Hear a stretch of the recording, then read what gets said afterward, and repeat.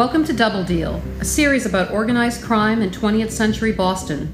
The stories of our central character, Richard Tchaikovsky, the criminals, the crimes, and the law enforcement officers who ruled the streets. Nina and I will be your guides through the darkest streets of Boston, telling you the true stories of criminals, crimes, and lies.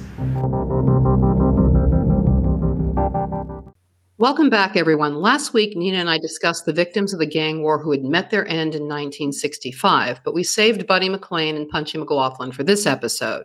Today, we're going to take a look at their early lives, criminal careers, and their murders. If you haven't listened to episode 13 and 25, you might want to check those out too. We're also going to debate the confessions, theories, stories, and our own thoughts about the responsible parties. Oh, is this when I get to tear Frankie Salemi's congressional testimony apart? We both do. At least when Howie Winter gave a statement about the attempts on Punchy McLaughlin's life, he got the location right. Speaking of Howie, has the FBI responded to your FOIA request yet? Yes, they denied it. Why? Well, they said it wasn't consistent with their terms of service, whatever that means. Interesting. Maybe when Frankie Salemi and Stevie Flemmi pass away, you should try again. I agree with you. There are too many things that the feds are still trying to hide about their favorite informants. I've also submitted a FOIA for Punchy, and they said they have so much information about him that it was going to take a while to get it to me. And it looks like nobody has ever submitted a FOIA for Buddy McLean either. I guess we should also submit a request for his file too.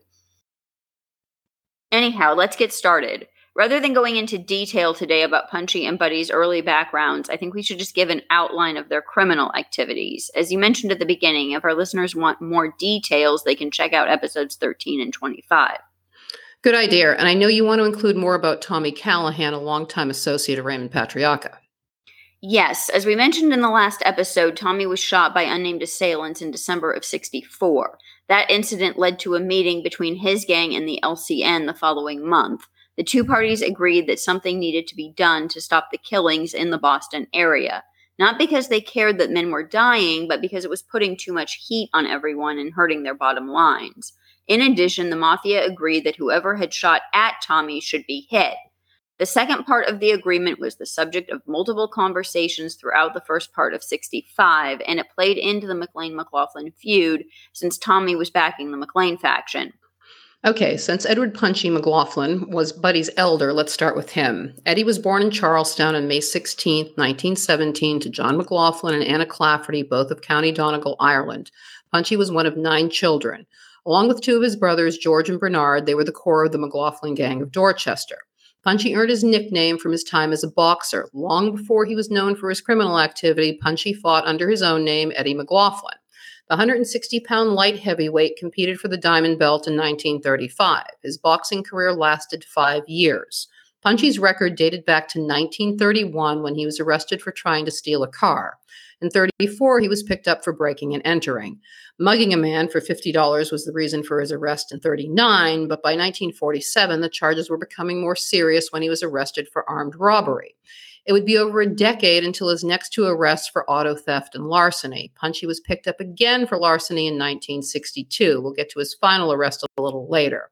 Looking at Punchy's rap sheet, it would appear he was a petty criminal, but the Union delegate was said to be the leader of the second most powerful crime family in New England, with strong ties to New York organized crime, in particular the Genovese family. I think that was another reason Raymond Patriarca inevitably sided with the McLean faction.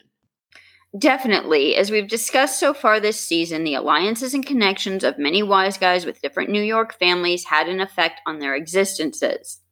Now for Buddy, James Joseph Buddy McLean was born in Somerville on January 26, 1930 to William J. and Dorothy McLean. Dorothy was 14 years younger than her husband, and she abandoned them both. William, a longshoreman, left Buddy to live with a neighbor, Mary Raposa, along with 2 other foster children and Mary's 2 grown children. Buddy began his criminal career in 1948, hijacking trucks with Tommy Ballou, a close associate of Tommy Callahan. Buddy's chance to shine came in the summer of '57 when Joe McDonald went on the lam. Joe's numbers and loan sharking racket tripled in revenue under Buddy's protection, and Buddy's success did not go unnoticed. His first arrest wasn't until 1958 for hijacking a truck full of liquor. He was never convicted of those charges. Buddy was an FBI informant at least since 1960, which most likely happened in part because of that case. His next arrest occurred in the fall of 1961, 3 prior to the murder of Bernie McLaughlin, one for the destruction of property, one for assault, and the other illegal possession of a firearm. His final arrest for the shooting of Bernie. The only charge he would do time for was the weapons one, which he received 3 to 4 years in state prison. In early 1961, the McLaughlin brothers tried to negotiate a business agreement with Buddy. They wanted assurances that bettors and loan seekers from Charlestown wouldn't be serviced by McLean's crew, and in turn, they would send Summerfield folks back to him. An agreement was reached, and the situation was peaceful until one fateful Labor Day weekend.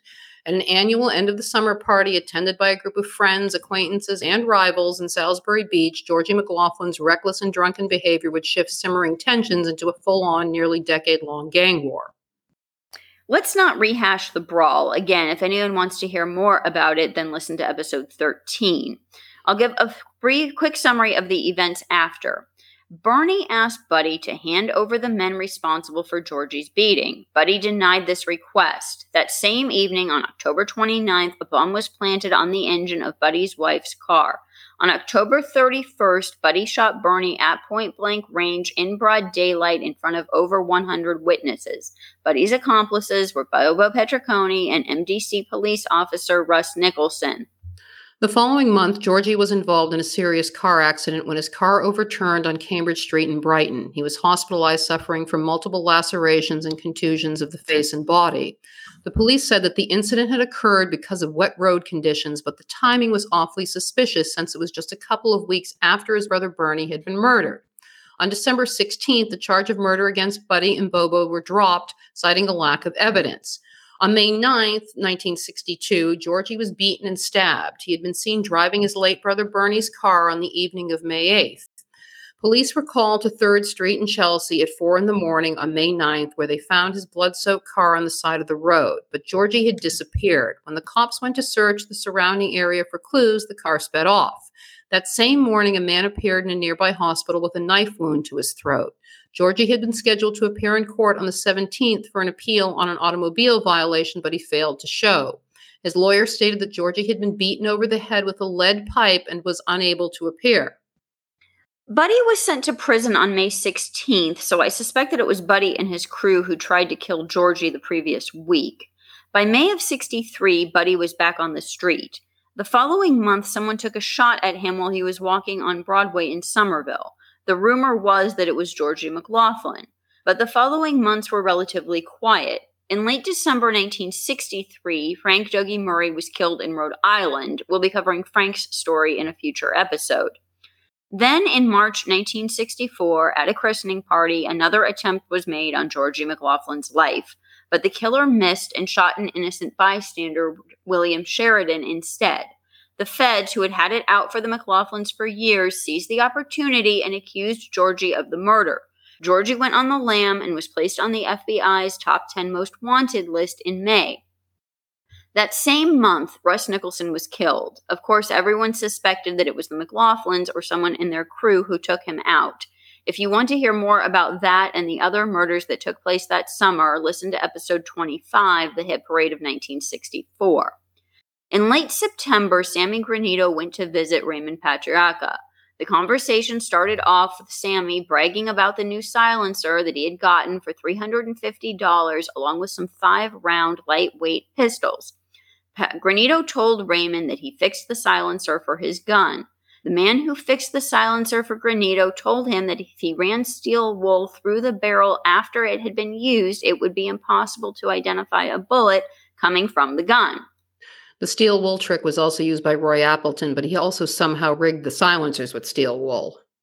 I remember that. I wonder if there was some connection there. The conversation shifted to Punchy McLaughlin. Granito reported that Wimpy Bennett had set up a score for Punchy that netted him $3,400. Upon hearing this information, Granito claimed that he approached Wimpy not to collect the additional money that he had coming from it. According to Granito, Wimpy was upset about his suggestion. Not one to pass up a good gossip session, Granito continued on, saying that Wimpy had a couple of bad kids hanging around with him. The names were redacted, but who do you think he was referring to? Well, my first thought was the Flemmy brothers, since the names were redacted. I was thinking the same thing. In early November, Jerry Angiulo told Raymond that he was still worried that Buddy and his group were taking over the gambling in Somerville, which had been Jerry's territory. But Raymond told Jerry just to sit back and wait to see what happened. If Buddy came on too strong, Raymond said they'd take steps to curtail his progress. A couple of weeks later, Jerry reported to Raymond and Sam Kufari that he'd been in contact with an unnamed individual who was attempting to make arrangements for Georgie McLaughlin's surrender. The district attorney, Garrett Byrne, had apparently agreed to a bond in the amount of $35,000. Angiulo said that he had told the person who I believe was Punchy McLaughlin to make sure that he got a definite deal from Byrne because he did not trust him. 5 days later, on November 23rd, at just after 11 o'clock in the morning, Punchy McLaughlin was shot with a 12-gauge sawed-off shotgun while he sat in his parked car on Regent Circle near Beacon Street in Brookline near Washington Square. And that is nowhere near the Beth Israel Hospital, in case Frank Salemi is listening and still can't recall the area he claims to have shot Punchy in. And we're just going to keep rubbing it in, Frank. Don't forget the number of journos and authors who ran with that story and never bothered to verify it. How many newspapers and books brought that to print? Calm down. We're trying to set the record straight here. My favorite is the guy who wrote a book offering business advice and included that story as an illustration.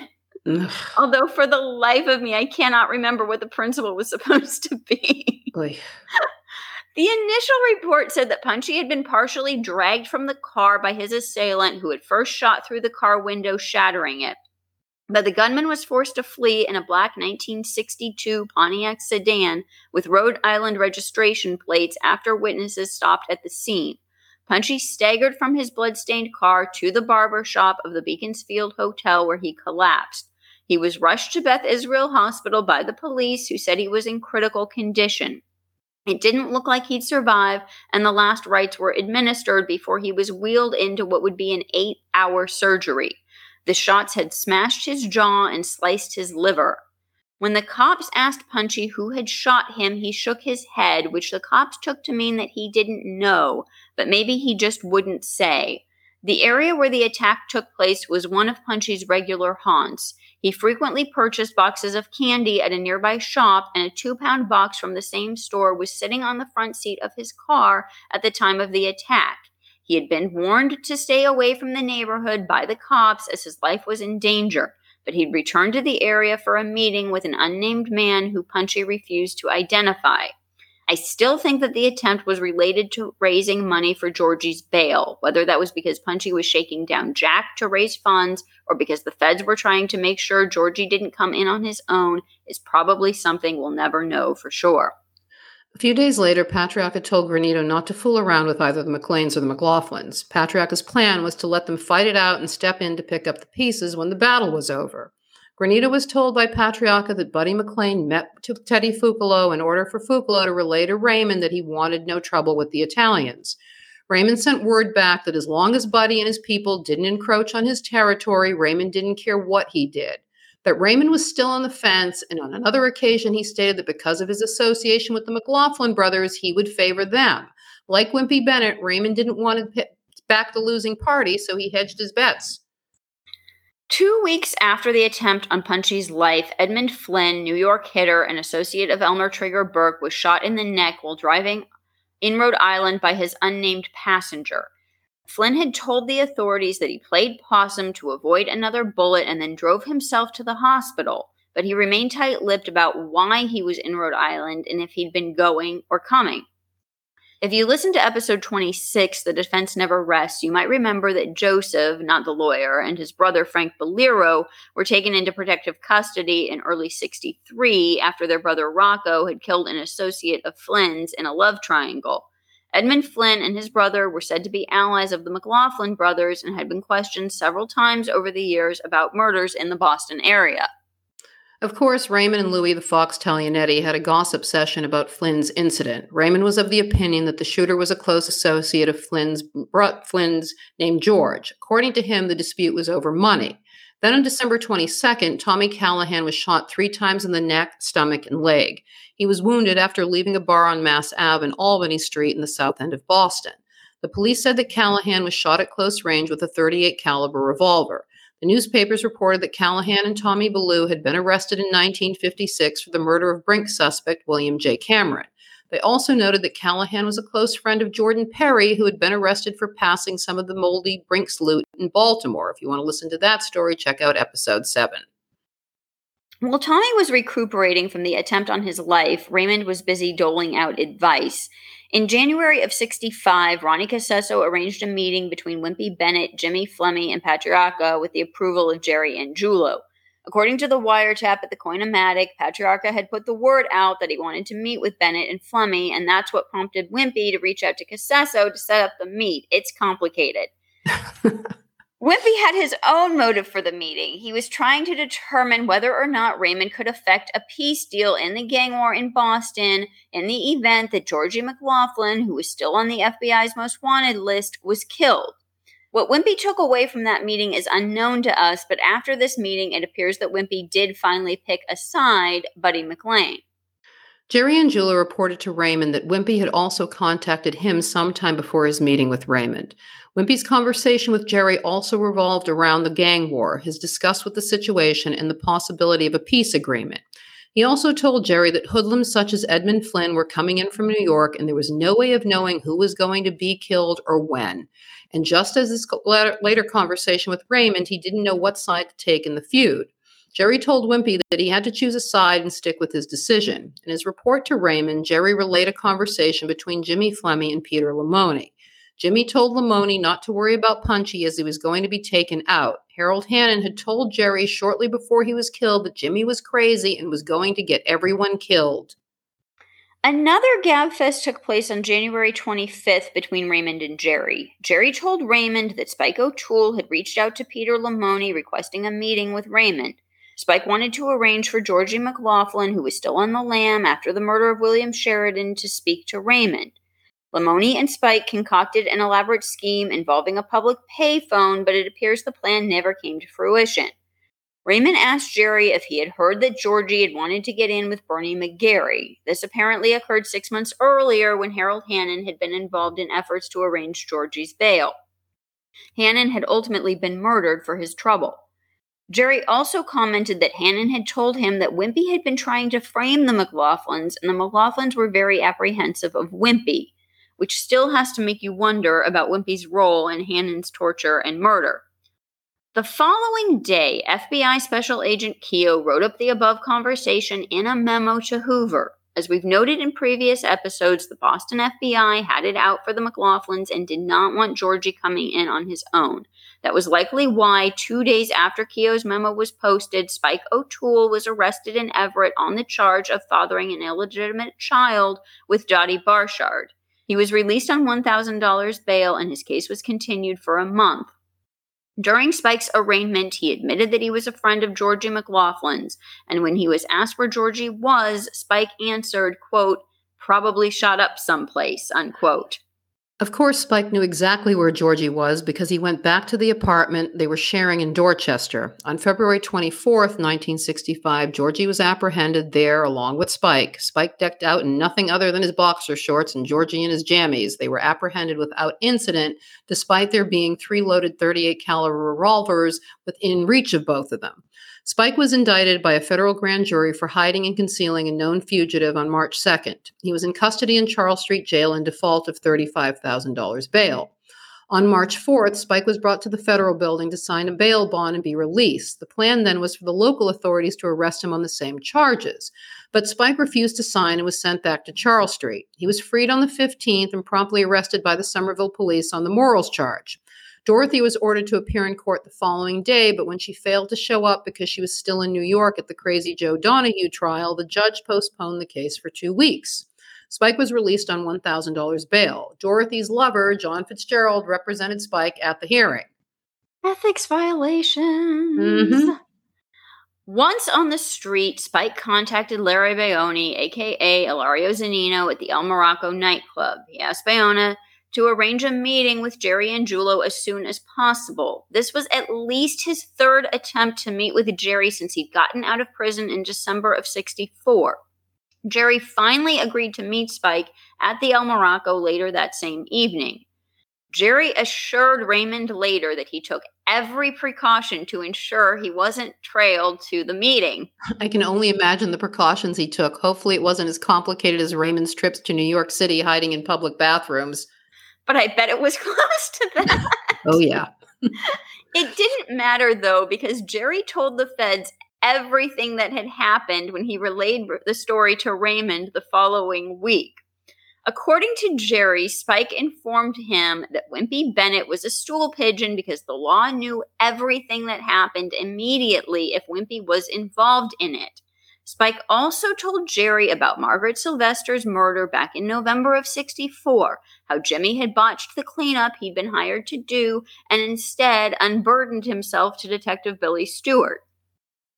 After his meeting with Spike, Jerry summoned Jimmy Flemmi and swore him to secrecy. He told him that Spike was out to kill Jimmy, his brother Stevie, and Wimpy Bennett on the weekend of April 3rd. On April 3rd at 12:30 a.m., Jimmy rushed into Jay's Lounge in the north end of Boston and demanded to see Jerry. When Jerry appeared, Jimmy blurted out that Spike had tried to kill Wimpy at his house but missed. He told Jerry that 3 shots were fired at Wimpy Bennett as he left his house, but Wimpy was armed and was able to fire back. One of Wimpy's assailants drove off in a car and the other ran off on foot. He added that Wimpy was grateful to Jerry for warning him of the possible hit. Jerry was pissed off that Jimmy had told Wimpy of the possible hit. The more Jimmy attempted to defend himself, the angrier Jerry grew. Finally, during this exchange, Jimmy admitted that he was very friendly with Detective Billy Stewart of the Boston PD. He also confessed to Jerry that Tommy Callahan and Leo Schwartz had requested his assistance in killing Spike O'Toole and Francis Gaga Murray. When Jimmy asked for compensation, they sent him to Bernie McGarry, noted Boston bookmaker. As we mentioned earlier, Harold Hannon had reached out to Bernie to raise bail money for Georgie McLaughlin in the summer of '64. We'll be discussing Bernie McGarry in more detail later this season. Another one of those names that I heard constantly as a kid that became an obsession. I can still hear the way they pronounce his name. Well, now you have to say it for us. Bernie McGarry. See? All their crazy pronunciations help keep those stories fresh in your mind. Makes planning and researching these episodes much easier. Mm-hmm. Jerry also told Raymond that shortly after the McGarry meet, John J. Callahan of the Boston Licensing Board contacted him concerning a card game. During the course of the conversation, Callahan asked Jerry specifically as to what type of fellows the Flemmi brothers were because they were trying to move in on McGarry. Jerry told Callahan that they were, quote, not bad kids, unquote. But Callahan replied that McGarry was going to back away from them. At least McGarry had some sense, unlike Jerry. They were serial killers. Hello. Jerry said that Gaga Murray told him that Jimmy Flemmi had stated that the Guineas down the North End had given O'Toole and the Murray faction $500 to keep going. That's a very telling statement on Jimmy's part. Obviously, the resentment that he had and his brother Stevie had against the old-timers was a long-standing one that possibly fueled Stevie's desire to help the feds bring down the LCN in Boston later in the 80s. No question, but I still don't understand why. They were full-blooded Italian. Jerry wasn't wrong about that. Granted, they were mental patients and should have been institutionalized, but in theory, they could have easily become part of the LCN. But by this point, their loyalties were obviously with the Winter Hill crew and the feds. This was clear in Jimmy's statement that he was very angry with Angiulo and his crew for furnishing funds to Murray and O'Toole. Jerry also informed Raymond that when Wimpy was shot at, he called Detective Stewart, but Stewart wasn't available. Wimpy left his name and number with the BPD, requesting Stewart to contact him immediately. Detective Powers of the BPD provided the information to Jerry about Wimpy's call and the complaint he filed with them. Powers also told Jerry that Stewart had reported to his superiors that he had proof that Jerry and his group were inciting the gang war. From who? Wimpy Bennett? Hey, he was a reliable source. During that same conversation, Henry Tamilio referred to a meeting between Patriacca and Wimpy some time ago. The only individuals who knew of the meet were Patriacca, Wimpy, and Tamilio. Shortly after the meeting, many people in Boston, as well as the law, were aware of the meet. Patriacca said he told Jerry long ago that Bennett was not to be trusted, and this incident proved he was right. Oh, please. He did not. 2 days after Wimpy was shot at, Jimmy met with his FBI handler, Special Agent Rico. He told Rico that it was Spike O'Toole and Gaga Murray who had tried to kill Wimpy. Spike had been the one who fired at Wimpy from the bushes, and when Wimpy returned his fire, Spike ran. Gaga Murray, who was parked in the car, pulled up when he heard the shooting to pick up Spike. When he saw Wimpy shoot, he abandoned Spike. Nice. Rico asked Jimmy why the shooting had taken place, and Jimmy replied that the McLaughlins had come to the conclusion that Wimpy and his friends were the cause of their troubles, and that they blamed Wimpy for the attempted assassination of Punchy back in November. About a week after Wimpy was shot at, Jerome Sullivan wrote in his column, quote, "Two greater Boston jungle tribes whose long-standing feud is believed to have precipitated at least 6 of the 19 gangland slayings of the past year have joined forces. Whether the sudden bury-the-hatchet merger of the erstwhile gangs is a good thing remains to be seen. Police are skeptical and are speculating on what will happen next. In the fusion of the two factions, however, one of the McLaughlin lieutenants has been dumped by both sides, and the Boston detectives will tell you his life right now is not worth the price of a cheap cigar," end quote. He meant, of course, Spike O'Toole. Poor Spike. Let's backtrack a few days. In the middle of all this chaos, Punchy was arrested on April 6th while he was boosting at the Westgate Shopping Center in Brockton. A shop manager saw Punchy take a transistor radio, so he followed Punchy out to his car and accused him of stealing. Punchy returned to the store and offered to pay for it, but the manager wouldn't accept the money and called the police instead. Employees from another store reported that they had seen Punchy stuff 2 cans of rug cleaner under his coat. At first, Punchy told the cops that his name was John Sullivan, that he lived on High Street in Milton. But he was carrying his own driver's license with his own name on it, and he gave his address as Ashland Street in Canton. He pleaded innocent and was released on $600 bail. His home address was printed in the newspaper. Anyone would have known where he lived. This puts another hole in Frankie Salemi's congressional testimony. He claimed that Special Agent Rico didn't provide him and Stevie Flemmi with Punchy's address until September. But the timeline he provided regarding the second attempt on Punchy didn't match, as the attempt was made on Punchy's life in August, 4 months after his address was printed in the paper. Here's the thing about that, though. Ashland Street doesn't exist. They did get the first half right, but it was Ashdale Street. The town was correct, though, so I suppose someone with half a brain and who knew the area or had a map would not have found that a huge obstacle. But I doubt that Frankie Salemi was that person. A few days later, Jimmy Flemmi was picked up on the wiretap at the Coino, alleging that Punchy had deliberately gotten himself arrested to establish an alibi for something that was going to happen at the time he was arrested, but he wasn't specific about what that something was. Raymond told Jimmy that Punchy had always been the person who made the snowballs and had others fire them. That was one of Dad's favorite sayings, too. It must have been a thing at that time. Or maybe he got it from Raymond. It is a great saying. Mm-hmm. On April 28th, Punchy appeared in court surrounded by a heavy police presence due to an anonymous phone call threatening to, quote, get Punchy. 2 police cruisers and an unmarked car carrying 2 detectives with rifles circled the block around the courthouse. Another half a dozen police were stationed inside the building. Punchy was found guilty on charges of larceny and giving a false name and fined $100. While Punchy was dealing with his legal problems and hiding in Canton, Patriarca had set up a meeting with Buddy McLean, using Teddy Fugalo as the intermediary. The 3 men had already met once before, and Raymond later told Jerry that he was still feeling Buddy out. Teddy met with Buddy at the Brook Manor in Attleboro, Mass. at approximately 1:30 in the afternoon. The 2 men then proceeded to the Cantina restaurant on Atwells Avenue in Providence, where they were joined by Patriarca. Buddy later told his FBI handler, H. Paul Rico, that the consultation was held in an effort to negotiate the peace deal between the McLaughlins. Buddy allegedly told Patriarca that if Raymond would sit at the peace table, he, McLean, would be willing to end his dispute with the McLaughlins. Patriarca told McLean that he would not sit at the peace table because that he considered McLean to be a completely honorable guy, and he knew the reputation of the Hughes brothers for being extremely treacherous, and he would be doing an injustice to McLean if he set up such a peace.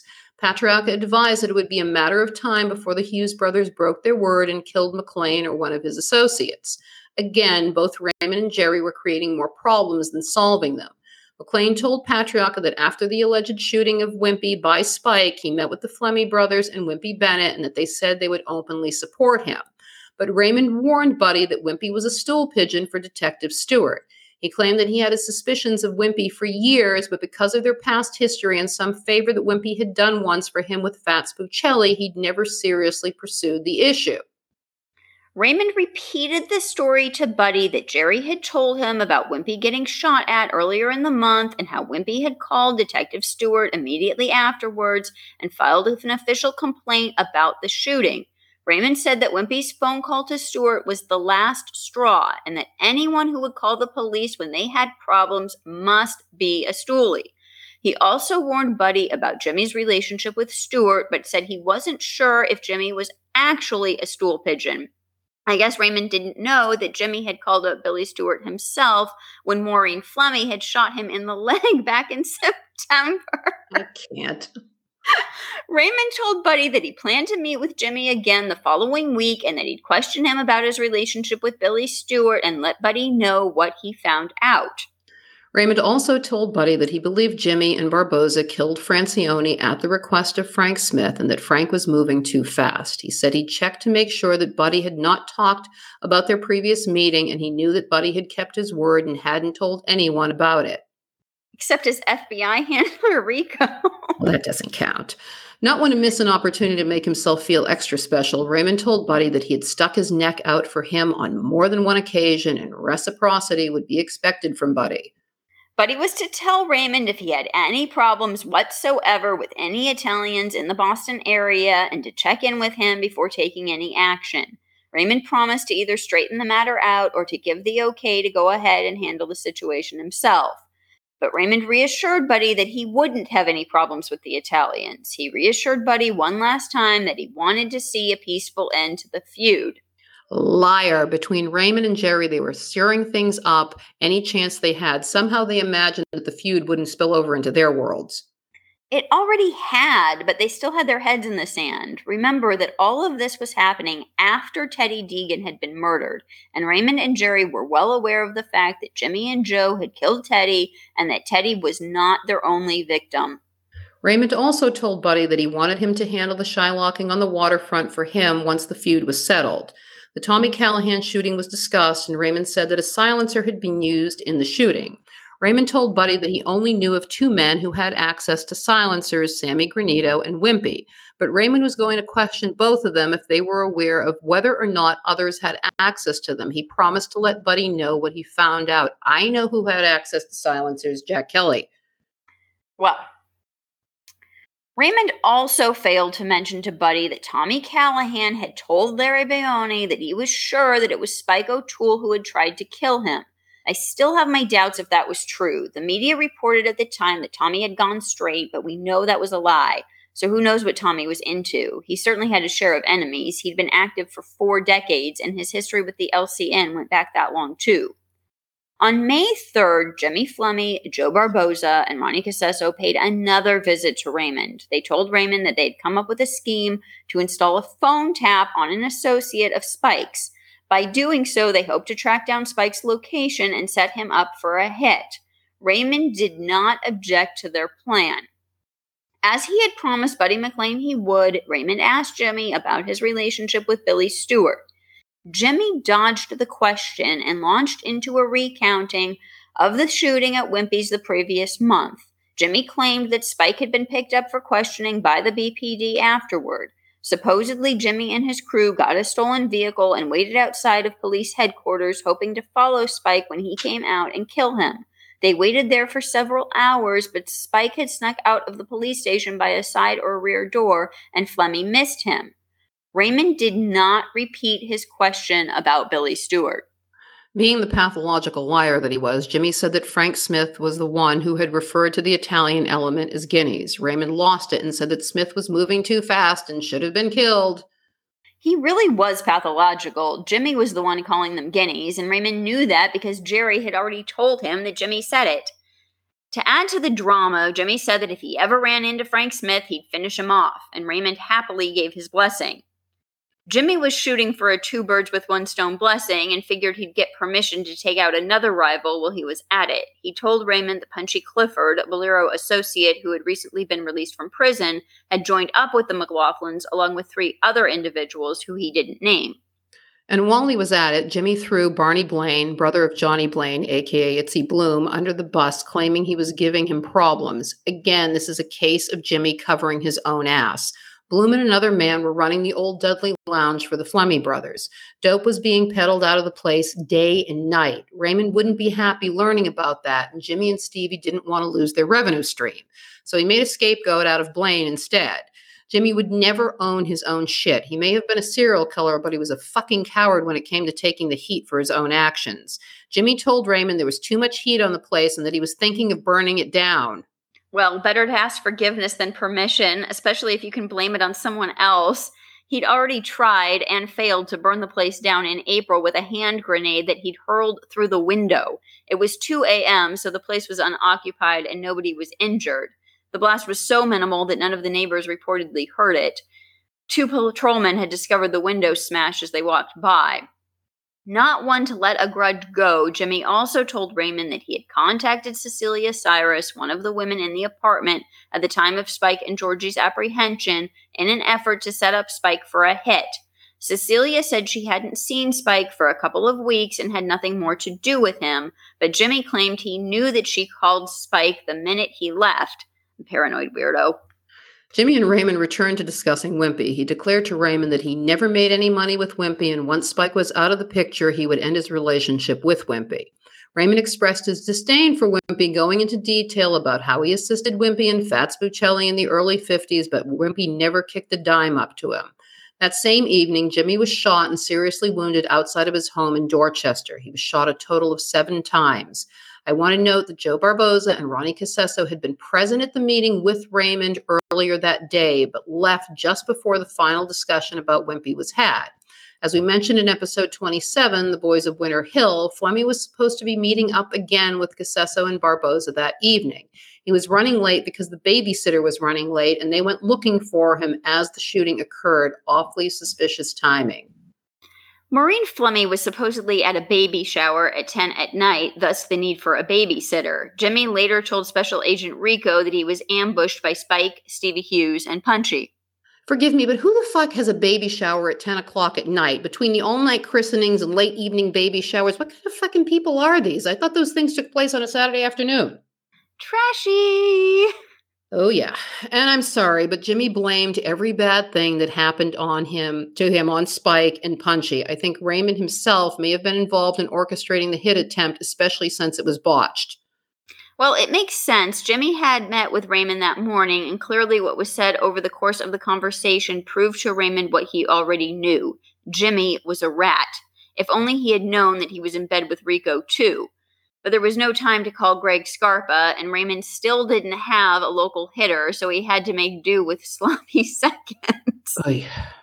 On May 10th, Special Agent Rico went to visit his favorite informant in the hospital. During the course of their conversation, Jimmy told Rico that Tommy Callahan had warned him that Spike and the McLaughlin crew were going to make a move on someone the same night that he had been shot.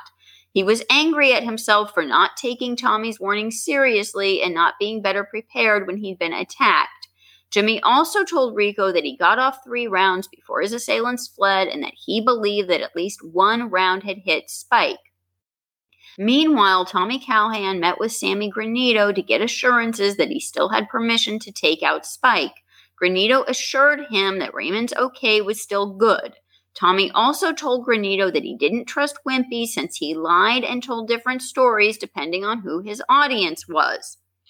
On May 28th, Francis Gaga Murray was arrested by 2 Westwood cops as he was allegedly trying to burglarize the Tenderland Meat Supply Company on Route 1 in Norwood. I want to know if they were stealing meat or if he was trying to break into the safe. The patrolman fired 2 warning shots as Murray tried to flee, but the cops found him hiding under a car at the Mack Chevrolet dealership. Murray was charged with attempted B&E in the nighttime, possession of burglar's tools, and unlawful possession of a firearm. The firearm was a fully loaded .32 caliber automatic that the cops had found in Murray's own car that was parked near the meat supply company. I'm including this story here because the butcher was located near Punchy's Canton home. Well, he'd either been with Punchy or was going to see Punchy after. That's my opinion. Just 2 days later, while Gaga was locked up, Barboza made his unsanctioned attempt on Spike. As we mentioned in several previous episodes, Barboza had sought Raymond's permission to kill Spike at his mother's house, and he wasn't concerned that Spike's mother could have died in the process. Raymond refused to give his permission, but Barboza tried anyway and ultimately failed. It wasn't so much that Raymond cared about Spike living or dying, but he did have some red line about killing family members. June seems to have been relatively quiet in gangland activity, so we'll fast forward to the middle of July, just a few days after Romeo Martin was murdered. At a little before 3 in the morning of the 13th, John J. Flannery was shot in the stomach and dumped from a 1963 bronze Cadillac on Tremont Street in the South End. He staggered to a taxi parked nearby and asked to be taken to the hospital. Spike O'Toole did it, he alleged. The cops said Flannery probably believed he was dying. Flannery survived, but I have to say here that nobody else ever named their shooters, so I find this story less than credible. The car which Flannery had been driving was found several hours later on Atlantic Avenue near Otis Wharf. Inside were a spent bullet and a bullet clip. On the armrest dividing the front seat, police found a fully loaded .25 caliber gun. A warrant was issued for assault and battery with a dangerous weapon with intent to murder, and Spike O'Toole went into hiding from both the cops and the assassins. On July 22nd, Special Agent Rico again made contact with Jimmy Flemmi. He was still in the hospital and had a drain coming out of one of his wounds and 7 pieces of lead still in him. He told Rico that he would like the opportunity to meet with Spike and personally settle their differences. He further stated that he did not know why Spike had shot at Flannery, but noted that Spike was a real nut and it was only a matter of time before someone caught up with him. Jimmy was one to talk about who was a nut. Hey, it takes one to know one. Jimmy said his biggest regret was that he didn't kill Georgie McLaughlin when he was hanging around the old Dudley Lounge before he went on the lam. He said that he wanted to strangle Georgie with his bare hands, and Stevie told him to forget about it.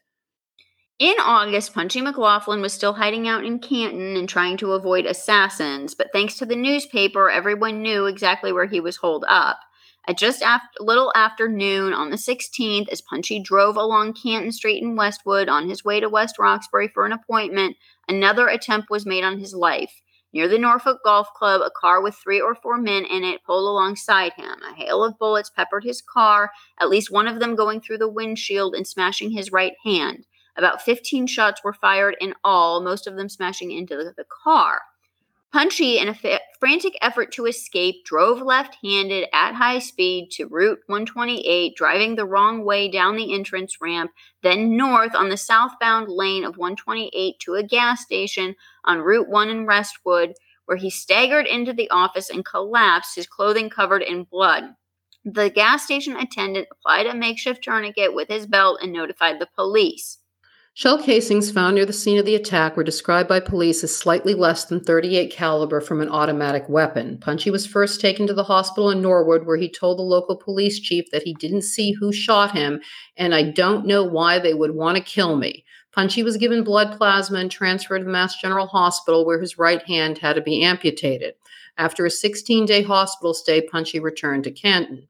Punchy later told Boston Globe's Jerome Sullivan, quote, "They were lying in wait for me. I think they'd been watching and waiting for many days. The funny part of it is that I had been up early that morning and had gone into town to get the papers. Nothing happened. Then about noon, I pulled out from the house. I was heading for West Roxbury on an errand. As I drove along, I noticed a beach wagon with some men in it on Dedham Street. They put on the brakes and followed me. They had a walkie-talkie and were in contact with some guys hiding in the woods. One of them was in a tree. I think they were about to give up their stakeout for the day when I drove along. Then came the bullets from a repeating rifle and a machine gun. The first bullet went through the windshield and ripped into my right hand. 15 or 20 tore into the car, raking the side of it. I had to drive left-handed with my right hand hanging by my side, bleeding like the devil," end quote. A little over a month after the attempt on his life, Punchy was fitted with a prosthetic hand. 4 days after that, Gaga Murray was shot at as he drove down the Southwest Expressway at 1:30 in the afternoon. One bullet shattered the rear window of his car. The other punctured the trunk. Murray was unhurt. He later told the police that a man in a black convertible fired the shots after a chase between Dover and Neyland Streets. Gaga said that he had no idea why he was shot at or who did the shooting, but the detectives were not convinced. They believe that Gaga Murray knew who had shot at him, and I think I know too. On the evening of September 27th, Spike O'Toole was arrested when he went home to visit his sick mother in Dorchester. He told the cops that he had been hiding out on the Cape since July. Spike should have stayed there, or better off yet journeyed off to Ireland or someplace.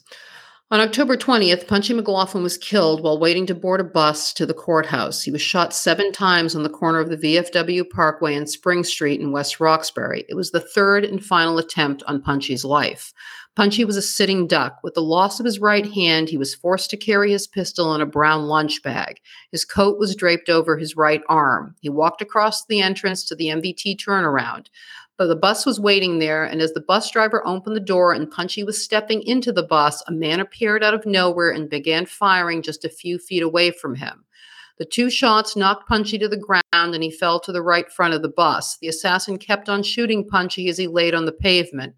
Once he was sure the job was finished, Punchy's killer ran across a lot, then between 2 houses and jumped into a gold Pontiac convertible. As Punchy stumbled to the ground, he passed the bag in his hand to a woman who was also waiting for the bus. The woman took the bag home with her and didn't discover the gun inside until later. The story I heard was that Pro was dressed as a construction worker, wearing a hard hat and carrying a lunch pail. The pail was concealing a 7-round .38 caliber revolver. After Punchy was down, he fled to the parked getaway car. Considering how clean the job was done, I tend to believe it was Pro. I agree that the hit was clean and no innocent bystanders were hurt. It was nothing like the fiasco that Frankie and company had tried to pull off near the golf course 2 months earlier. Punchy frequently said that he knew his murder was inevitable and that he just hoped that no one else would get hurt or killed when it happened. The police said he was shot a total of 7 times, but during a press conference with the coroner, when asked by reporters how many times Punchy was shot, he said, "You can't count them. His body is riddled with bullets." Multiple gunshot wounds had pierced his heart, his liver, his lungs, his spleen, and intestines. Punchy left behind 1 son, Edward Jr., 5 sisters, his brother Georgie, and his estranged wife Eleanor Melody, who was living in Canada at the time of his murder. She had been waiting their upcoming divorce hearing. I don't blame Eleanor for getting out of Dodge. When El Farisi delivered the news to Georgie in his detention cell at the courthouse that his brother had been killed, Georgie broke down and burst into tears. Farisi asked the judge for a recess. Supposedly, Farisi was using Punchy as an investigator during the court case. Georgie wasn't even allowed to attend his brother's funeral. Georgie was the last McLaughlin brother alive, losing 2 of them to the gang war and 2 in World War II. As we've mentioned in the hit parade of 64, to the best of our knowledge, Georgie is still alive and has finally been released from prison. I'll make the plea again that if anyone is in contact with him, please email Nina or me. Our email addresses are in the show notes. That evening, an unnamed suspect was picked up for questioning. The man was said to be an associate of Carlton Eaton, Teddy Deegan, and Romeo Martin. Of course, Buddy McLean was a prime suspect. The Boston Globe ran a great quote. "Mention a McLaughlin and someone will mention McLean, even if he's in Ethiopia." Frankie Salemi later told the Congressional Committee that he knew Punchy's destination because Punchy was attending Georgie's trial every day at Suffolk Superior Court in downtown Boston. But Frankie claimed that they couldn't get him there because, quote, "it's tough to walk up to a guy and snuff him right there," unquote. According to him, they followed Punchy from Canton as he made his way into town. Punchy couldn't drive because of his injury, so he'd get dropped off by his girlfriend at the VA hospital bus stop in West Roxbury. Quote, "When the bus made a turn around at the bus stop, you'd make the hit, back out again on the road, and there was no jeopardy to people around. You could back out again, and you were blinded from trees and everything, and nobody could really see what happened unless they witnessed the murder, and they couldn't get back outside on the road," unquote. But the getaway car wasn't at the bus stop, and there was only one hitter. First, we've seen on multiple occasions how sloppy and random the work of Stevie and Frankie was. I know people have a hard time believing that someone would confess to murders that they didn't commit, but as we've seen, this doesn't seem to be a rare occurrence, whether because the self-proclaimed hitter was looking to increase his street cred or to make a better deal with the government in a plea agreement.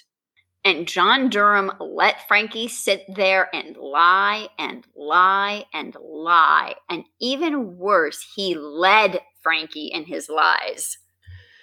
And as for Frankie's lies, we know that Punchy was never shot at the Beth Israel Hospital. We discussed this earlier in the episode, so I won't go on another tirade. Punchy was not killed on the side of Spring Street that the VA hospital was located on. He was killed on the side of the street where Joe's Cafe is now located. There used to be a little circular inlet there right after where the little bus stop was, one of those shelter things with a bench and a cover. The buses would pull in there to let people off and on since the traffic has always been so heavy in that area. There was no tree cover there, and the trees on the median strip of the VFW don't start until after you've crossed Spring Street if you're coming from the Dedham direction. The man is a liar. I know people might say that a long time passed between the events and the telling of them, so maybe it's not clear in his mind. I think killing someone would stick in your head. I only know the stories that I heard from my childhood, and those details I certainly haven't forgotten. According to the police, the assassin was operating alone. He approached Punchy openly, and the police theorized that he may have been a stranger imported specifically to do the job. They also stated that the killer had made at least 4 trial runs in the week leading up to Punchy's slaying using the same gold car. The last time had been on Sunday, 3 days before Punchy was killed. The car had been parked on both Spring Street and Billing Street during the dry runs, apparently testing different getaway routes. I believe Dad's story that Pro killed Punchy. As we mentioned earlier, Punchy had been shaking down Jack since before Punchy was shot in Brookline. The day of that shooting, in addition to Punchy's favorite candy being on the front seat, there was a brown paper package with $25,000 in it right next to the candy. That amount matches the amount that Jack had supposedly given to him, and the theory that it was a lone killer also fits Pro. The Boston Globe said, as a result of last month's killing, 2 suspects in the Plymouth mail robbery were questioned by Boston homicide detectives in the slaying of Punchy McLaughlin at the West Roxbury bus stop. Reports emanating from the underworld were to the effect that Punchy had tried to shake down the mail robbers or the guardians of the loot to raise the money for Georgie. Just 10 days later, on October 30th, the McLaughlin's arch rival, Buddy McLean, was shot at 1:05 in the morning as he was leaving a lounge in Winter Hill. He was hit with blasts from a 12-gauge pump shotgun in the heart, temple, and scalp. The gunman escaped, although the shooting was witnessed by a police officer who pursued the assassin but lost him in the back of the abandoned Capitol Theater on Broadway in Somerville. The same policeman had witnessed Buddy, Rico Sacramone, and DeAgostino and a woman leaving the bar just prior to the shooting. A brand new single-barreled automatic shotgun capable of firing 6 shells in rapid succession was later found in an alley behind the theater. 5 of the 6 shells had been fired. The cops also found a knotted nylon stocking which the gunman had used as a mask. After losing the shooter, the cop ran back to Buddy. He said that when he turned Buddy face up, he noted that he had a .38 in his belt but hadn't had a chance to draw it. On the way to the hospital, Rico Sacramone told the cops that he only had a slight acquaintance with Buddy and didn't know D'Agostino. Buddy's condition was reported as critical. In an operation that lasted 5 hours, surgeons at Mass General Hospital removed a pellet that had lodged near Buddy's heart and another that penetrated his left temple and slammed into his brain. They reported the following day that Buddy had a 50-50 chance of living, but would likely be left a vegetable if he survived. He passed away a couple of days later. The Somerville police and detectives from DA Garrett Burns' office stationed themselves both inside and outside the funeral home in Somerville before the visitors arrived to pay their respects. In unmarked police vehicles and plain clothes, they were still conspicuous and outnumbered the guests. They jotted down registration numbers and noted who was in attendance. One guest, Tommy Valou, was arrested as he was leaving. He was served with a warrant charging him with illegal possession of a firearm from back in September. The PD claimed that at that time they had stopped Buddy and Baloo in Charlestown and found a .38 caliber weapon on Baloo. The reason Jack had it in for Buddy was that Buddy was sleeping with the wife of one of Jack's crew members. As I've said in a previous episode, I don't want to name her here as it's never been made public. Although she's deceased, I know for certain her relatives are listening. If any of our listeners are amateur detectives like ourselves, they should take a look at Howie Carr's Pug Uglies. One of the police reports contained in that book will let you know what her identity was. The story I know is that Pro Lerner reported to Jack that he saw Buddy hanging around the business establishment of his new lover's husband. Buddy was trying to get close to her husband as Buddy suspected that he was involved in the Plymouth heist. Jack couldn't let that happen. Jack told Pro that he knew Buddy was sleeping with her and that she must have been bragging about how much money she and her husband had. Dad suggested Jack talk to Buddy, but Jack believed that Buddy had become bloodthirsty as the war had raged on and that the only solution was to kill him. The second suggestion from Dad was to go to Barboza, but Jack believed that although Barboza was with Buddy, he would have taken him out already if he had the means. Jack's solution was Pro. The night of the hit, the husband of Buddy's lover and his best friend / partner in crime were at a card game in the North End. When Buddy exited the bar, he got in the back seat of the car while D'Agostino and Sacramone sat in the front. Before the driver could even pull away from the curb, shots ripped through the car. Pro was located on a flat rooftop and took off before he even saw the car careen off of the street. He flung the shotgun as he would a baseball bat and disappeared. The following month, an FBI report stated that Buddy McLean had told his handler, H. Paul Rico, that Stevie Flemmi, the leader of the Dearborn Square Gang, and members of the East Boston Gang, led by Joe Barboza, Tommy Callahan's gang, and the Somerville Gang, which would later be taken over by Howie Winter after Buddy's death, was actively involved in the gangland war between them and the dwindling McLaughlin Gang. The report continued that although the LCN had not actively taken part in the gang war, there was the possibility that they would become involved in the near future. Since Flemmi was in contact with all the leaders of the different groups that were against the remaining McLaughlin faction, Rico believed that Flemmi would be in a position to furnish information on LCN members in the area. Stevie Flemmi had been contacted on November 1st, and he reported to Special Agent Rico that he believed that Larry Bayona would eventually support Stevie Hughes and the remaining McLaughlin allies. Larry Bayona and Stevie Hughes were very close to one another when both were incarcerated in state prison. In true paranoid Flemmi fashion, he said that Bayona was an extremely treacherous and dangerous individual and that he believed that Bayona would act against Patriarca if he thought it was necessary. Gee, who does that sound like? Jimmy and Joe Barboza. Hey, birds of a feather and all that. Stevie told Rico that he believed that the murder of Buddy McLean was perpetrated by Stevie Hughes and that he believed that the getaway car used was driven by Maxie Shackelford or Gaga Murray. He based his theory on the belief that Hughes was the only one in the group that had the courage to go into the Winter Hill section of Somerville. The final line of the report is the kicker. Quote, this individual appears to be emotionally stable, and if he survives the gang war, he would be a very influential individual in the Boston criminal element, end quote. Emotionally stable. He was a predator, a serial killer, bumping off women and ripping out the teeth of his victims. And H. Paul Rico wanted to use him to do the FBI's bidding, and it continued for decades. As everyone knows, Stevie's relationship with Rico continued on long after Rico had left both Boston and the FBI. Most of our listeners know Stevie's story, but we'll be bringing more of them this season and the next. Let us know who you think the perpetrators were in the shooting deaths of Punchy and Buddy. We'd love to hear your thoughts. Next week, we'll be discussing the bank and armored car robberies between 1965 and 67. Listen in to see what Jack Kelly, Dad, and the others were up to and hear about the scores they pulled off. As always, thanks for listening. Please subscribe, share an episode, leave a comment, or make a small donation, please. Bye. Bye.